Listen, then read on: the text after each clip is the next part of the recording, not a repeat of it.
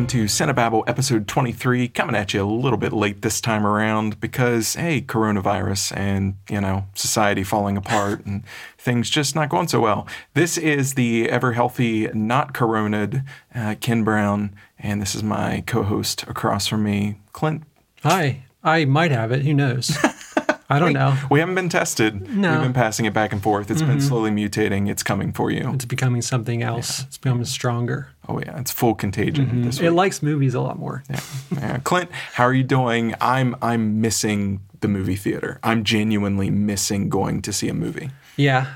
I kind of had that thought earlier this week. And it was really sad to think that it's probably going to be a long time before we actually go. Genuinely. So. And when we were driving by kind of the local theater that we prefer going to, I started thinking, is this place going to exist?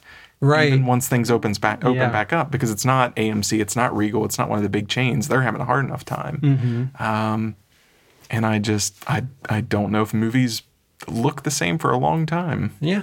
It made me real sad. I know. We'll probably all be sitting like 3 seats apart, every other row. Yeah. It's gonna be wild. Yeah. It's gonna be wild, Ken. Yeah, it is.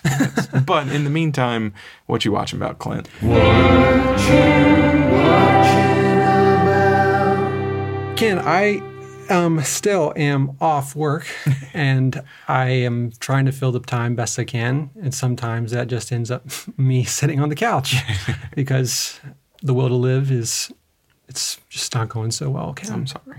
No, it's actually fine. But movies are an easy escape.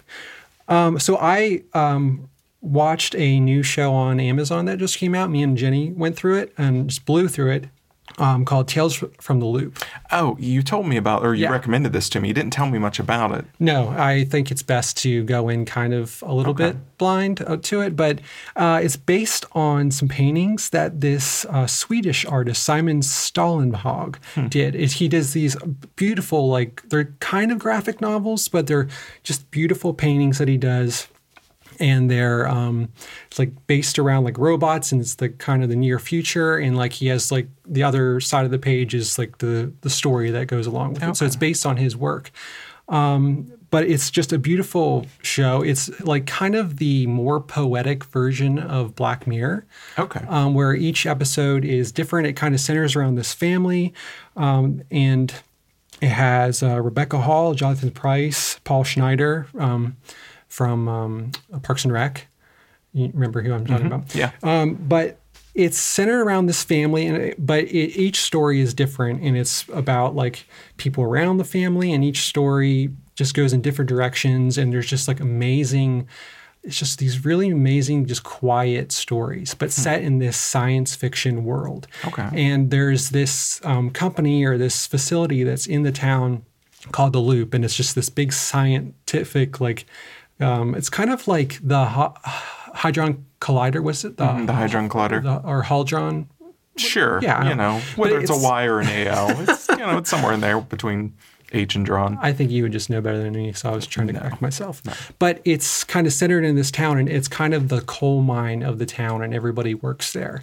And there's just weird things happening in the town, kind of emanating from this facility. Okay. But it's not really about the science fiction. It's more about these human stories and kind of almost these scientific fairy tales that happen. But it's really beautiful and really well done. And Philip Glass did the music for it. And they were saying how he doesn't do any soundtrack stuff. He's never done anything. Really? Yeah, it's hard. He doesn't want to do it, and they got him to do it for this. And it's really a beautiful score for the whole thing. Okay. It's really well done. I really loved it. I'm planning to go through it again. So I've been watching, I watched this other Amazon. It was one of their movies that they financed or, an Amazon original called Blow the Man Down. Oh, okay. I saw that too. I haven't watched it, but I saw it on there. Yeah, totally. I really liked it. It's set in this small town in Maine. Sisters Mary Beth and Priscilla Connolly attempt to cover up the gruesome run-in with a dangerous man. To conceal their crime, the sisters must go deep into the criminal underbelly of their hometown, uncovering the dark secrets of the town's matriarchy. It feels like Fargo, but set in Maine. Okay. It's shot really well. I would think it looks like it maybe was done like on 16 millimeter or something. And it has this really nice, the score to it's like a sea shanties. If you like Fargo, you would like this movie. It's just, but it's kind of a little bit more independent but it's really well done. I really liked it. But yeah, that's basically it. Okay. Yeah. What have you been watching? Funny story. While you are unable to work, I have been given double the workload without double the pay. And so my job's had to take on kind of an entire video production unit. So I've had to quick learn to edit and shoot videos and direct and also host things. And that's been a blast. But side effect, I definitely haven't been watching anything more than what we've been just been watching what you're making to cover. Yeah, pretty much. So it's pretty light on what you watching for me. Yeah. But have I ever told you about my Hadron? Is it Hadron? Hadron. It's Hadron. The Large Hadron. Hadron. We'll probably say it correctly as soon as we're done this. Hadron. Right in with your corrections. My theory on the Large Hadron. Hadrone. I'm just going to start saying random things for it. Okay. Hadrone. If you say collider at the end of it, I'll just collider. The Hadrone Collider. The Hadron. Every time I say it, it doesn't sound right. Anyway, have I told you about my theory about this thing? I think, do you remember back when people were freaking out and that they were going to hit these particles together and a black hole was going to rip through time and space? Yeah. I totally think that happened. I think we're living in a weird alternate dark reality full of entropy that's dragging us closer and closer to the abyss. And all of the weirdness and everything is just, we have kind of catapulted ourselves into some weird alternate reality. You don't think it's just the seeds that we've sown for the last 50 years or anything like that? That's far more poetic, but mine I would watch the TV series for. Yeah. Yours, I would not watch that TV series. Well, we're watching it every day. It's playing out before our eyes. True. It doesn't feel very fictional. No. I'd watch yours over that. Kind of hurts a little bit. Just watch In the Loop Tales from the Loop. Yeah. And that's basically, in reality, that's what I've been watching about, is just watching reality crack open and slithery serpent-headed abyss monsters crawl out. Strange times. That's a good way to spend the evening. Well, we tackled 3 movies this week, and one of our first movies is actually a little bit of an experiment, because one of the interesting things about movie theaters being closed is that some of the studios have started to drift towards releasing their theatrical releases early digitally, and you can order them at a higher price point. It's $20, and we picked up The Hunt. And just wanted to see, one, how the experience was. Did not seeing something in the theater change things for you? Was it... Not for this movie. No? Yeah, this was not a movie that I needed to see in the theater. No. But it was different dropping $20, $19.99 on a movie that, I had a bad feeling about already. But I was thinking, well, when I go to the movies, I drop $12 on a ticket, and another 8 in popcorn and drink anyway. It's $20. It makes total sense. But I didn't have that same feeling. Maybe it's just because it wasn't an amazing movie, but I didn't have that feeling of money well spent. Oh, right. I don't know if I would do that with any movie, really. Really? Yeah. I have a hard I'll do that to buy a movie if I'm going to own it, but just to rent it, I know it's almost the same as going to the theater, but it just feels different to me as far as where my money is going. Well, you're not getting a high dollar experience. Well, right. I'm getting an experience of going to the theater, and I got to put my shoes on to go do that. It feels like there's some effort behind it. Is that the rule? If you put your shoes on, you got to pay? No, it just feels like there's shoes going on where I'm going somewhere where money might be required. So it just kind of goes hand in hand. Yeah. I felt weirdly ambivalent about the whole thing, other than I wasted money. Yeah. But then I wondered, is it just because I didn't react well to the movie? Was this not the best movie to try that with? If we had done it for, say, The Invisible Man, which is one of the last movies we saw in the theater, would that have changed that feeling of value in dropping some money for that? I don't know. I think I wouldn't have minded as much. I still think I would have had a hard time spending the money on it. So what's your magic price point if they were releasing theatrical content at a certain price? At what point is it $7? Okay. Yeah. I don't think that's going to happen. Because that's my high price on just the regular rentals on there. Like I have, that's like, how much do I really want to see this? And I understand the position they're in. The position a studio's in from a money-making venture is you can have, well, not right now, but you can have 10 people packed in your basement. Yeah. So they're only paying $2 a ticket, essentially. Yeah. I get why that's been such a difficult system to kind of get in place or to try. Yeah. But it's interesting watching that sort of creep out, and I'm curious where that goes. Mm-hmm. But without movie productions en masse, I don't even know what the end of this year is going to look like when it comes to movies. Right. Can you imagine? I mean, like what's going to come next out year? Yeah. I think everything's getting delayed. Everything, like all productions are shut down right now.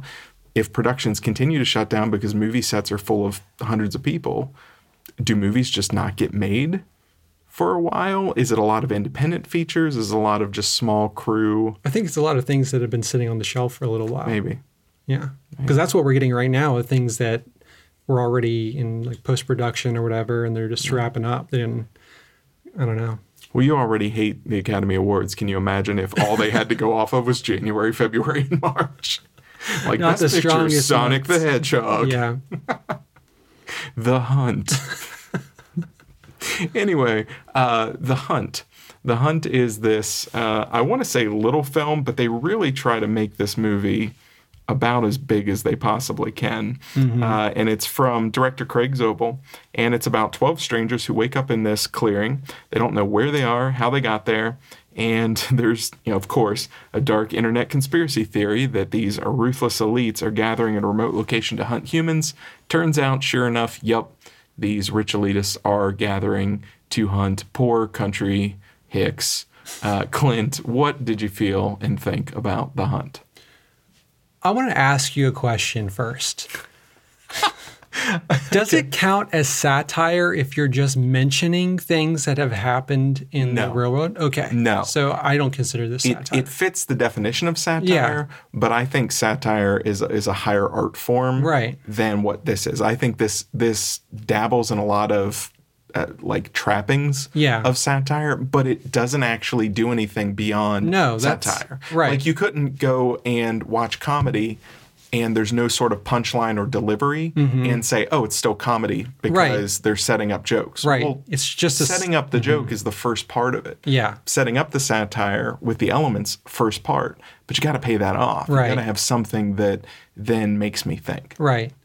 I was thinking, like, the first thing that popped in mind, I'm sure there's other better examples, was like Dr. Strangelove, where you're kind of holding a mirror up to things in the real world and it's reflecting back in a warped way. And it's, in this, I feel like it wasn't a mirror really. It was just like a window or something. I don't know. I don't know the best. It was interesting because it almost felt like they were going for satire, certainly. But they were using parody, and it was the strangest disconnect. They were following the rules of a parody movie. Let's just take what's already there and intensify it and make it ludicrous. But they were trying to be satirical, and those two things. Yeah, it's a fine line, but they don't match up. Because I feel like all the instances of satire in it are just them mentioning something in the real world that's been said or done. And not, like you said, they're setting up the joke, but they never give you the punchline. And the leftist elites are just characters of leftist elites. And the right-wing extremists are just characters of right-wing extremists. There's I kept waiting the whole time for the twist in it. Not necessarily a plot twist, but where it reveals what it's actually got going on under the hood or what it's really thinking. And no, it's just leftist elites versus right extremists. These two extreme groups coming into conflict, and I did not care about either at all. Only thing I kind of grabbed onto was Betty Gilpin's character Crystal, because she's just really good, and I like her on Glow a lot. Yeah. She's real. I don't know. She feels like a character from a completely different movie. Yeah, yeah. And I don't know. I was so disappointed where like it took 20 minutes before she was even really like solidly introduced to the film, because like I understood what they were doing. The joke of like, oh, these people that you're going to care about, oh, they get killed off in the first 5 minutes. Yeah. But it wasn't very interesting how they did it or anything. And maybe there's a movie out there like this already, but I almost enjoyed that first 10 minutes of, here's your main character, nope, they're dead. Here's your main character for real, oh no, they're dead. And I wonder if there's a movie where they've done that from almost start to finish. I know you couldn't get clear to the end doing that, but where every character is treated as if they were a main character. That all of the filmmaking techniques point to, here's who you're rooting for. Right. And then they die, and it just hops to the next person that's next to them. I kind of enjoyed that. I don't know if that would have sustained for 2 hours. I feel like I've seen that joke done so many times, though. I've seen it done as a joke. I really thought with this, oh, this is what they're going to do the whole movie. And then they just kind of abandoned it. There was too much of Betty Gilpin's character in the trailer for me to think that they were going to do that. So I just didn't. I didn't believe that for a second that was going to happen. So I don't know. Well, and I enjoyed her character as well. And I think I would have enjoyed it even more if from the beginning, slight spoiler, although it doesn't really build to some giant reveal, but slight spoiler, she's not who these elitists thought that she was. When they picked these 12 people that they want to hunt, they picked them with very specific reasons. They just messed up with her character. And I wish I would have known that earlier on. And I wish they would have played with that more earlier on. The idea of, here's these two extremist groups. They're in conflict. I'm just average person, and I'm being dragged into and identified as an extremist, even though I'm not. But that would have been satire. That would have been very interesting. But the whole thing is the right. They're not extremists, though. They're just people who disagreed on a forum online. They weren't like extremists. I agree with that. And that was another area where if they had taken more and made them Alex Jones type characters, then that would have made more sense what they were doing. They were trying to do that without making them the Alex Jones of the world. They're like, oh, these are the people who make Alex Jones what he is. You know, these kind of support people. Because like even like Ike Barinholtz, his character who gets killed off early, he's from like New York. He's not like a redneck. New York, but there's a shot later on where when she first when she gets to, it might be the mansion or the not mansion, whatever you want to call it. She gets to the mansion and everybody's picture is on there, and it's all photographs of them in different, like one's marching at Charlottesville, one's even the New York character. There was something about him, because I remember scanning those and like, oh, I guess they do have some sort of extreme background here, or something that suggests they're more than just commenters in a forum. I don't know. But I also don't think that was incredibly clear. Because again, it was one shot of a bunch of pictures on a wall, and I had to look through the pictures to pick up on that. Right. In any way. I didn't give it that much attention. I didn't care. But if early on it's, here's your normal person, here's your two groups that are at war with each other ideologically, and this person has just gotten dragged in by accident, that would have been richer material for satire, because that, I think, would have been a clearer reflection of what happens now. What happens now is you have these two very small minorities, one on each side, and they're so loud and they're such an angry mob that everybody in the middle suddenly is forced into being identified as being towards one or towards the other. Right. And most people are not.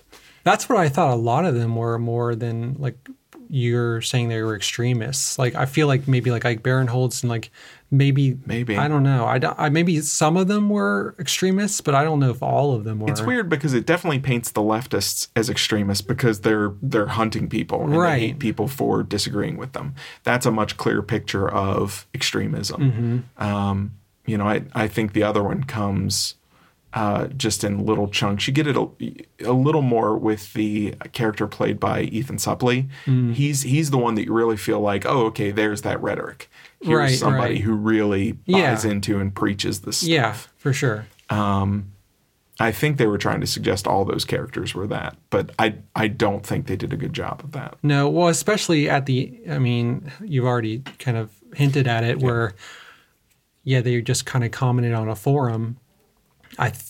That's what they've made seem like that was the main crux of why they did that. Yeah. Like they were hunting these people, they picked them. Yeah. And just beyond that, I didn't find the action particularly exciting or funny. I didn't find the humor very biting. I didn't laugh. There wasn't a lot to this movie. The only part of the action that I kind of enjoyed was the last scene in the so-called mansion. The fight. Yeah, I thought that fight was pretty good. That fight was good. The bunker shootout was, sort of fun. I didn't mind that, but I don't know. I like some of the things they were doing with the gas station. Yeah. And the characters in there. But then they really kind of go off on a tangent of, and we're in Serbia or wherever we were. I wish it took longer to get to that. Yeah. I feel like I wish that was the middle point of the film. Yeah. And it was more them discovering that we're not in America. Yeah. I think that would have been more interesting. Like the gas station was just kind of the tip of the spear on that, and then it just keeps getting weirder. I think that would have been way more fun. Yeah. I don't know. I didn't pay attention to the trailers or anything, especially when this was first coming out. But was Hilary Swank's character, because in the movie they were really building up to as a kind of surprise. Super strange choice. But it's like in the opening credits and it was advertised she was in it. So it's just why are we trying to be all secretive about it? She was on the poster. She was on the preview image. She was in the trailer. She was everywhere. Yeah. There was no shock to, and it's Hilary Swank. Right. And even if so, she's not an actress in that role that would demand some sort of it was a very strange choice. So I wasn't sure if it was she was kind of kept hidden before all the stuff happened with the film, and then they were kind of using her as draw, even though she's not really one of those actors that's she's not like Tom Cruise who shows up and you're like, oh, I didn't know he was in this. And those are the moments where I feel like that's where they're really engaging in satire, but I have no idea what it is. Yeah. I even sat there and thought about it, there has to be a reason for that. There has to be, and I kept trying to think through, a writer's brain or different things. Why would I make that choice to mask her face for that long and then reveal her like that? It just. I wasn't sure if you meant the whole scene where she's revealed, they're talking about her texting, and because that's all about that FBI agents who were texting and they were anti-Trump, and because that's what that whole thing was. Satire. Yeah. But I didn't really understand why the secrecy around her. And again, satire is not just remaking something that's happened. Right. It's that's not taking an event and then making a version of it and saying it's satire. Right. No. That's not. Yeah. That's inspiration. Right. But that's adaptation. Yeah. That's not satire. Satire is you've adapted it's just you've referencing. Been inspired by it. You've referenced it. Now you're going to do something interesting with it that fundamentally comments on the meaning of it or the purpose of it or the importance of it. And this was not that. Yeah, I felt like that the whole way through. It was things like that. It was oh, well, that happened in the real world. Yeah. Okay. Yeah. Cool. All right. So The Hunt, I'm assuming you're not about to recommend. I mean, I would watch it if it wasn't $20. Yeah. If once it pops up on like HBO or something, because they usually get a movie like that. Yeah. Throw it on. Yeah. But I wouldn't have. Yeah, a 2 a.m. Thursday night, I got nothing better to watch kind of movie. Sure. It wasn't offensive. It wasn't bad. It wasn't all that it had been built up to with its delay, with controversy and people freaking out as to what it was going to be. It was kind of a harmless genre flick. It would have totally just been forgotten if it just came out normally and it wasn't tragically kind of coming out around the shootings and everything. It would have just been passed by like a gust of wind. All right. Well, our next movie was a little flick called Vivarium, and it's about this couple, and they're hoping to find the perfect place to live, and it's played by Jesse Eisenberg and Imogen Poots. Yes. And they're hoping to find a new house, a place to live, and so they go with this very strange real estate agent to a suburban neighborhood in which all the houses look exactly alike, just these weird green kind of cookie-cutter houses. But when they try to leave this development, they can't get out. And they keep looping back to house number 9. And eventually they're just kind of trapped there. After they're trapped there for a little bit of time, a box is left out front. They open it. There's a baby inside and a message that says, if you want to leave, raise this child. Mm-hmm. Clint, what'd you think of Vivarium? Well, Ken, there was a lot of things I liked about this film. A lot of elements that were totally up my alley. I liked the production design of everything. I mean, I always really liked Jesse Eisenberg and Imogen Poots. They're always great. And she was just in something else we watched. Was it Aniaria? No. No. Okay. I'm thinking of something else than she was in. Yeah, I can't really think off the top of my head. Anyway, go on. And so I was actually really excited to see this when I checked out the trailer a few months ago. I was excited for it. It looked fun. It's a really good trailer. A really good trailer. Looked really fun and weird and just all the things that check the boxes that make me want to watch a film. But I did like the production. I think it started off pretty strong, but it pretty much left me cold by the end. I was just not into it. I was bored. Really? Yeah. Do you know what left you cold specifically? The whole middle of this film was just boring to me. Okay, Jesse Eisenberg digging and her kind of raising the kid. Yeah, and I understood what they were going for. It was kind of mirroring reality of how the kind of the gender roles and where you kind of fall into place, and it just kind of happens, and it's hard to break out of that cycle. But I feel like the whole movie is so surreal and weird that they just fell into that so quickly that it's just like, would you really, like, you're trapped in this suburban nightmare, like hellscape, and you're just, okay, we're just going to fall into a place of, okay, now you raise the kid and I'm going to basically go to work every day. And I was excited for maybe something weirder. And it does get weird, but I was exciting for the potential of it getting really weird and twisty. And it just, in the middle of the film, it just stops cold. And see, I really liked it. I think I was more fascinated in that middle section because it was something that I've read about in articles and I found really interesting is that culture right now, particularly Western culture, is moving very quickly away from kind of the traditional gender roles, and that's been happening for some time.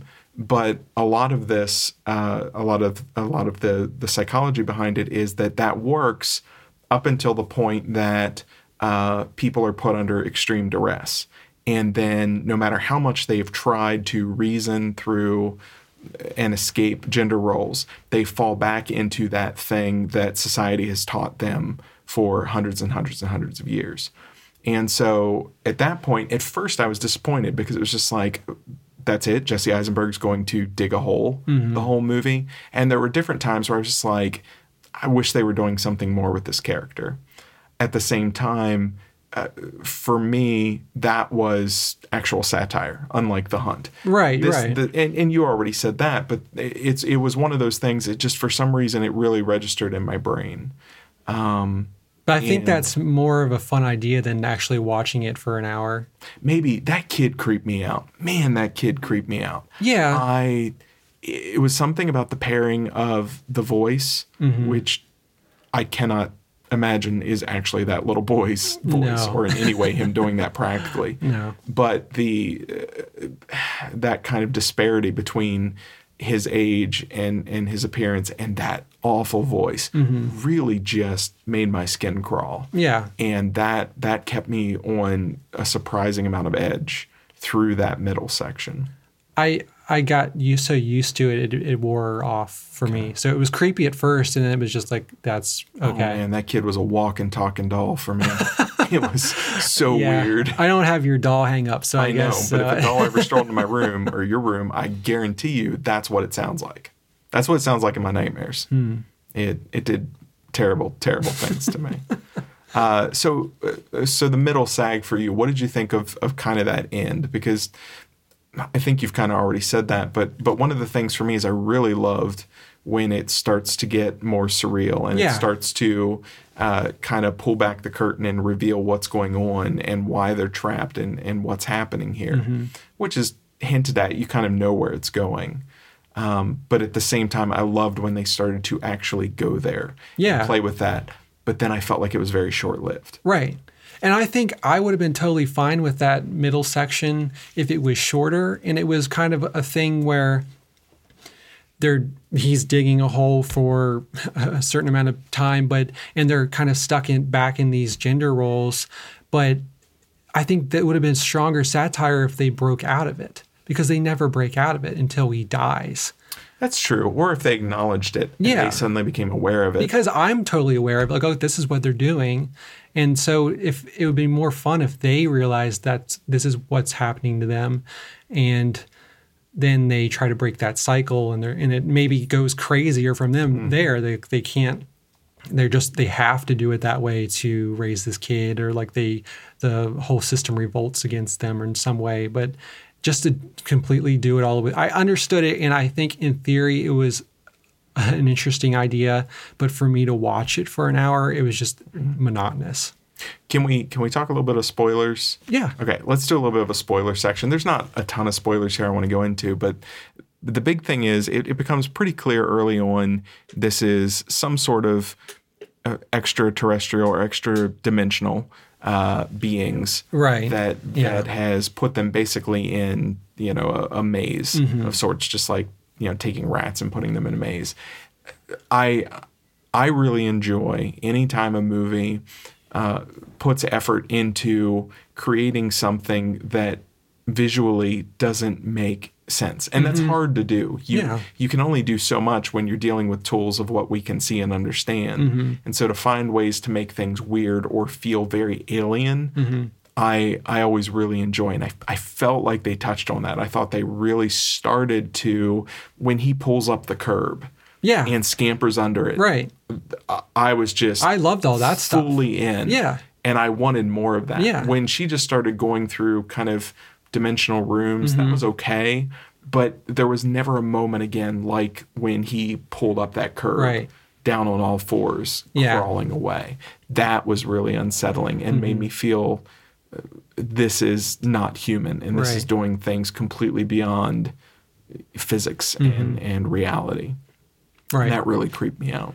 Yeah, I liked all that stuff. I liked the design of, like, it was kind of almost cartoony, the world, the houses and the clouds. The clouds, and I like that surreal kind of Terry Gilliam, like his more recent movies where it's very CG and purposely done. I liked all that stuff, and it just... I think that's what made it harder for me in that middle section. And that's not to say I did like the movie, and I think if I maybe watched it again, maybe I wouldn't have as hard of a time with that middle section. It was just, I just kind of got bored. Okay. Yeah. One of the other things that I took note of is that for the most part, even though I'm working a lot, I'm trapped at home. And you're trapped at home too. And so watching a movie where two characters were trapped at home felt a little too on the nose for me right now. And obviously that has nothing to do with when they made the movie or what they were. They're not even trying to comment on the current situation. But I was hyper aware of the fact that, like, oh, I want to get out of my house the whole time I watched that movie. I think also it's because it made that middle section a lot harder for me too, because it starts off kind of with a level of fun and whimsy to it. Like, there's a whimsical nature to it with the performances from, like, Jesse Eisenberg and Imogen Poots. So, and I understand why it does this in the middle. It kind of, that gets all sucked out of it. And I don't know. I just kind of wanted a little bit more of that. Their despair was a little common, for lack of a better word. Right. I didn't get the sense that another pair of young actors couldn't have delivered those same performances in that middle stretch. Yeah. I thought they shined at the beginning and the end. Mm-hmm. I think, and I like the idea of him digging the hole. I wish maybe that wasn't the extent of what he was doing for exploring the world. Like maybe he did that and reached the point where he found the body, and then he moved. Like that happens rather quickly, and then he moves on to like tearing the house apart, or I don't know, going through the other houses and seeing what if there's anybody there or is any sign of anybody. Like you have this whole world that you've introduced to explore, and you decided dig one hole in one spot. Yeah, like it would have been fun, like the movie Holes style, where he's like just jumping around in the whole area around the house. Rambo Last Blood. He's got tunnels. No reason for tunnels. Just tunnels. Just sharpening pitchforks. Yeah. So, but overall, I mean, I did like it. I just was hoping for more, I think. Yeah. If you condense this to 2/3 of a movie and then really beefed up a new third act, right? Then I think it would have really grabbed me. Yeah. I liked it a good deal more than you, but I agree. I got to the end and I was just like, they could have really gone a couple of steps further.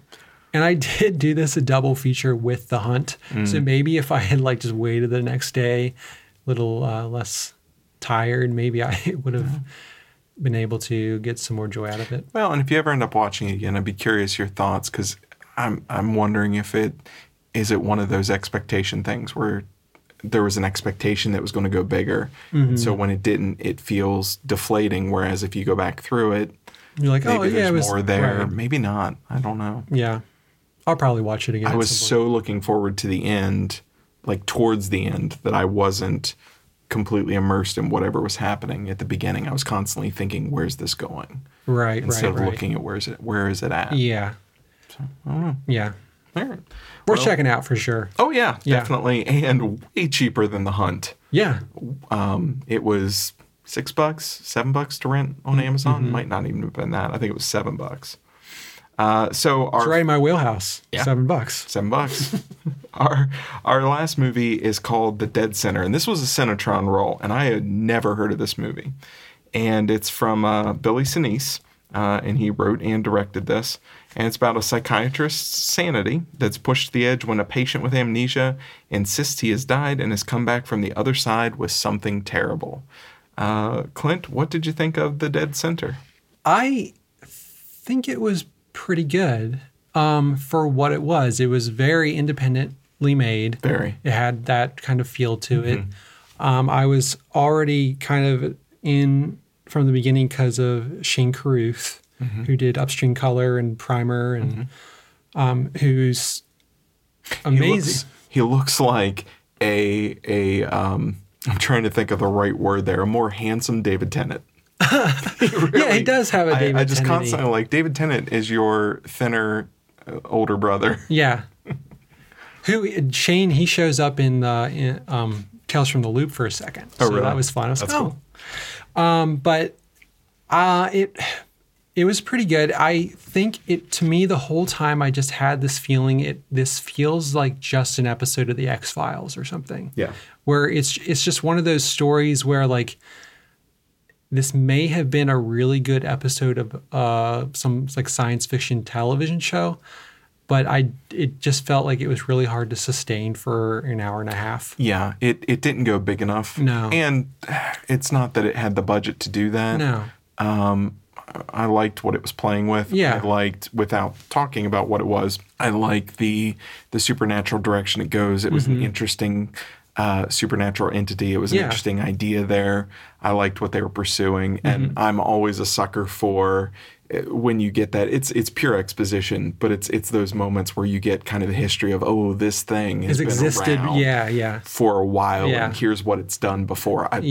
I'm an absolute sucker for that kind of stuff. And I think this was a better version of that idea. Yeah. Like I've seen that done so many times, and this one was like, that kind of like, not that it could happen, but it makes sense in the reality of this world.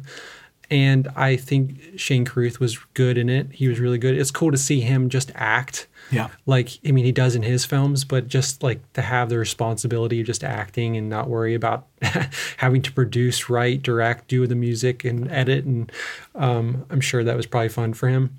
I think the flip side is it's not as finely tuned. Right. As Upstream Color. It's not as well written as Primer. Yeah. There were a lot of times where I felt characters making decisions that didn't track for me or didn't make sense or felt too impulsive. Yeah. Especially kind of hanging by a thread. Yeah, side characters who then interact with the kind of supernatural element of the film. Yeah. It just like kind of feels like they were fodder. Yeah. A little bit. And even the detective character, that's kind of a side story, and he's tracking what's happening and piecing it together. By the end, I was just like, he didn't matter at all. Right. He was did just nothing. He was for the exposition, plot. basically. He was just a way of conveying information outside the hospital. And if he had an arc and that he had kind of come together and intersected with the arc of the psychiatrist, that might have been interesting. I could definitely see a version of this movie that is much higher budget, more sharply written, and it's got like your Jake Gyllenhaal and somebody else really sinking their teeth into each role and, headed towards each other. And then they've got a kind of... Like Prisoner style? Yes. Yeah. Yeah, like Hugh Jackman and Jake Gyllenhaal trying to, okay, we're from two different worlds. We've both, in our own ways, come to realize what this thing is. We're the only two who know about it. What are we going to do about it? Right. And that sounds a little too, chunky genre, but... Yeah, I mean, I like the idea of it being this independent film. I totally agree that I was wanting more out of the detective story, because it did feel like he's just like propelling the information forward, so we know kind of the history of this thing. But I do really like movies at this level where it's above somebody making it in their backyard, but it's a sufficient film, and I always enjoy, like, Primer and Upstream Color are the same level of money and resources, but those are heightened beyond this. And at no point did I think, this is a bad film. No. Why am I watching this? This is not worth my time or anything like that.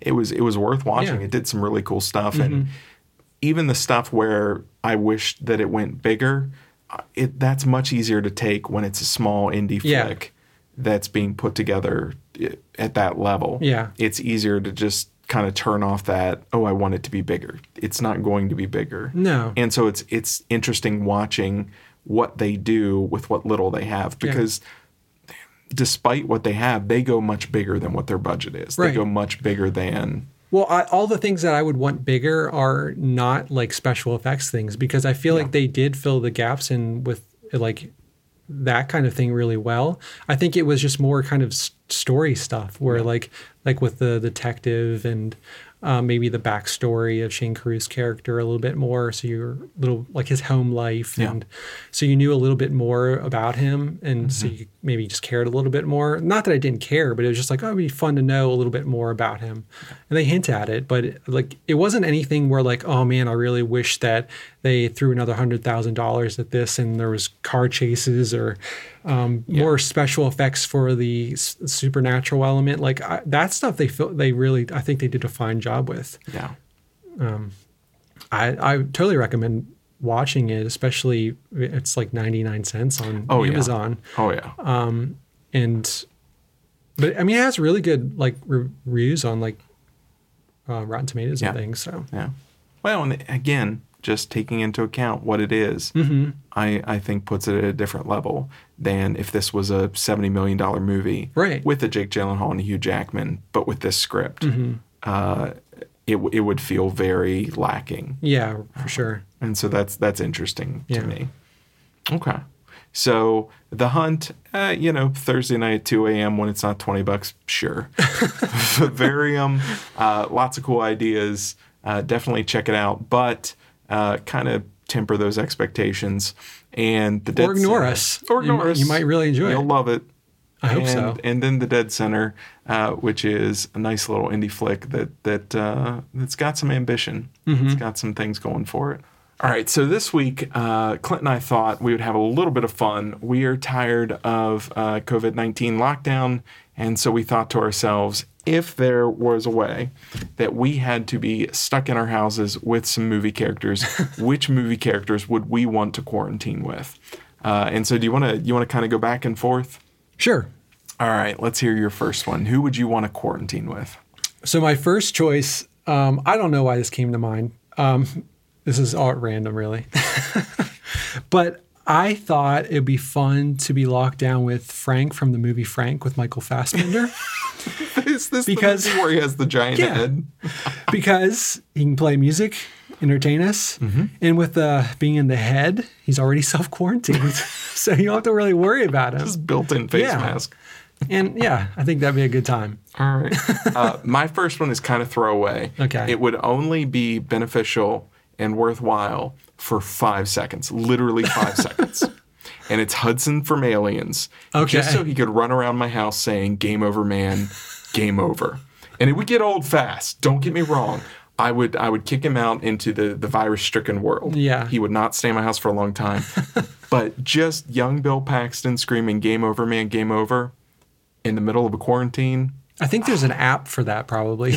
Maybe that's a lot easier than teleporting through reality, some movie character. But I need it. Back. I really need that sometimes. I just, like, if I'm sitting downstairs watching a movie and I'm feeling kind of sad, I just need the door to kick open. Like, game over, man! Game over! Like, thanks, Bill Paxton. You can go now. The late Bill Paxton. Oof. Okay, so who's your second one? You brought him up. I'm sorry. So I was thinking about this film that we recently reviewed, and I think it would be beneficial to have Olga Kurylenko's character, Kate from The Room, but only if we're allowed to be in the house with The Room. So then we can make all the supplies that we ever needed. Perfect. Yeah. We've got to stay in anyway. Yeah, so we might as well stay in that house. Don't need to take anything outside. Just make all the toilet paper we need. So no more toilet paper shortage. No. I love it. Yeah. My second one is McCready from The Thing. And just pure, if the world falls apart and I had to have a movie character in my house ready to help me navigate whatever unpredictable things around the corner. Kurt Russell from The Thing. Yes, please. In a second.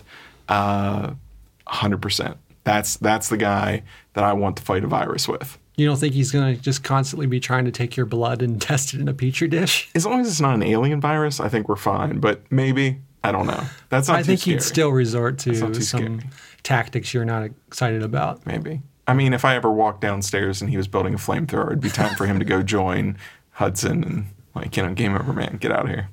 Yeah. I don't know. Your son might be into that, though. It's true. Who's your third one? So this would be just for pure joy. And I think, like, I would get a lot of, comfort out of this character being around. So the dude from The Big Lebowski, okay. I think he would just give some, like, cool vibes, and he just, like, sit there and, like, drink his White Russians. He definitely would not mind being stuck at home. But I had one stipulation with that. Walter cannot come and visit. So I think that would add another stress level. Yeah, that level of intensity would not do well in a quarantine. Yeah, I'm not all for that. No. My third would also bring joy to my quarantine, and it's M. Gustavo from Grand Budapest Hotel. Sheer positivity and class. He would not only keep this house running like nobody's business, he would make me feel like nothing else in the world mattered more. And he would just be this force of joy that just had breakfast ready when I woke up, and, bed sheets were turned. He'd have to have his whole staff. Don't get me wrong. Oh, okay. So you just want like a servant of some sort. I don't want a servant. I want him to run my house like it's his hotel. Okay. I want all that pride and joy that went into the Grand Budapest. I want him to sink that into my house. I'm going to pay him. He's not a servant. Okay. He's going to run this place like nobody's business during this quarantine. The hotel's shut down, so he needs a job. That's true. Yeah. All right. So number 4. So this one I am excited about. So I think it would be really fun to have Tom Hiddleston's character Adam from Only Lovers Left Alive around. The vampire? Yep. Because why would you want to be stuck in a house with a vampire? I got a list of reasons here, man. So he's used to staying inside. Okay. Because, I mean, he's pretty much self-quarantined already because he's depressed. We can play music because he's a musician in the movie. Mm-hmm. He has like a very high skill of ingenuity. I mean, he's making like these subatomic engines for his car and to heat his house and everything. So I think that would be useful. But like you've already said, the downside is he's a vampire. Yeah. You have the fridge, and then the grocery store, when you run out of things, you're his fridge. But he seems like he has a system in place. They kind of never resort to eating anyone, I guess, except for the end when it was a necessity. But overall, I think he'd have his like fridge full of O positive, and you think he'd be set. Okay. He seems like a guy who'd plan ahead. All right. And he wouldn't get the disease, really. So, that's true. Sure. Yeah, I think it'd be great. My fourth character is possibly the most practical choice I have ever made in one of these segments. Yeah. And it struck me like lightning. And I was just like, this is brilliant. It's absolutely brilliant. And it is Anthony Hopkins' character from The Edge, Charles Morse. Just because self-made billionaire, check. Mm-hmm. Hyper survivalist, check. Quick problem solver, check. Really nice guy, check. Willing to save anyone, including his mortal enemies, check. Able to fight bears, check. If you have not seen The Edge, have you watched The Edge recently, Clint? If I tell you no, are you going to try to make me watch it? Yes. I've never seen The Edge. What? I'm not going to watch The Edge. Why? I don't know. I've just never seen The Edge. The Edge is great. The Edge is like modern day Revenant, but with you've got to watch The Edge. It holds up. I swear it holds up. Okay. It's about Alec Baldwin. I know there's a bear. Shut up. Alec Baldwin's there. The bear is I don't like secondary. Alec Baldwin, so hopefully. You don't like Alec Baldwin, like young Alec Baldwin, like Hunt for Red October Alec Baldwin? I don't know. I just don't care for him now. Well, Anthony Hopkins and Alec Baldwin and what's his face from Lost crash in a plane in the middle of the wilderness, and they got to get out of that wilderness, and it's great. Who's from Lost? The guy who plays Michael. Oh, Michael. Yeah. Okay. Unless it's a completely different actor, and I'm about to be accused of racism because he's black. Oh, wow. I don't know. I'm stepping back from this. I'm 100% positive it's the same actor. Okay. Take your word for it. There you go. Never seen it. You need to watch The Edge. The Edge is great. I hold to The Edge is one of the best 90s movies. I think it was 90s, maybe early 2000s, but I think it was the 90s. It's great. It holds up. There are 2 shots in the entire movie that do not hold up and that are very early compositing when the plane that they're flying in kind of flies through some birds. Yeah. Engines get all clogged and it goes down. That is a nightmare of compositing and poor blue screen before green screen. Very blue screen. And then there's a shot later on. But other than that maymovie is good stuff. Okay. It's good stuff. I have time to kill. All right. Charles Morse, man. I can at least maybe preview to be racist. I'm not racist. But I am going to check on that as soon as this episode is over and start next week's episode with an apology. Ken's correction corner. Yeah. So, guys, real sorry. Real sorry. Anyway. Yeah. Yeah, that's it. So mine are Hudson from Aliens, M. Gustavo from Grand Budapest, McCready from The Thing, and Charles Morse from The Edge. And yours are? Frank, Kate, the dude, and Adam. Beautiful. Yeah. Beautiful. We should just have a commune with all these people in one place. Yeah. Have a good time. It might be tricky to get them together. Yeah, maybe just a little. Yeah. All right, you ready to spin CineTron? Yeah, let's do it. All right, let's get this thing going. CineTron, CineTron, CineTron, CineTron, 3000, 3000, CineTron. The movie recognition shall commence in 3, 2, 1.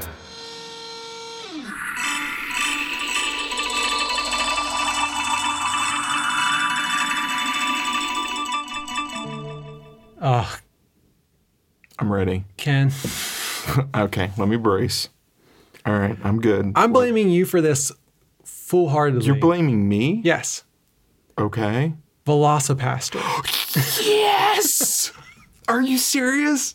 Totally serious. I have been waiting for, since the inception of Cinetron 3000, I have been desperately waiting for Velocipaster.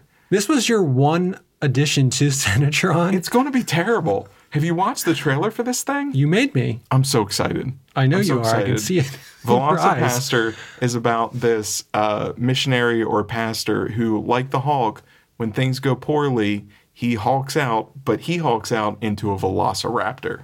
Mm-hmm. He's a pastor and a velociraptor.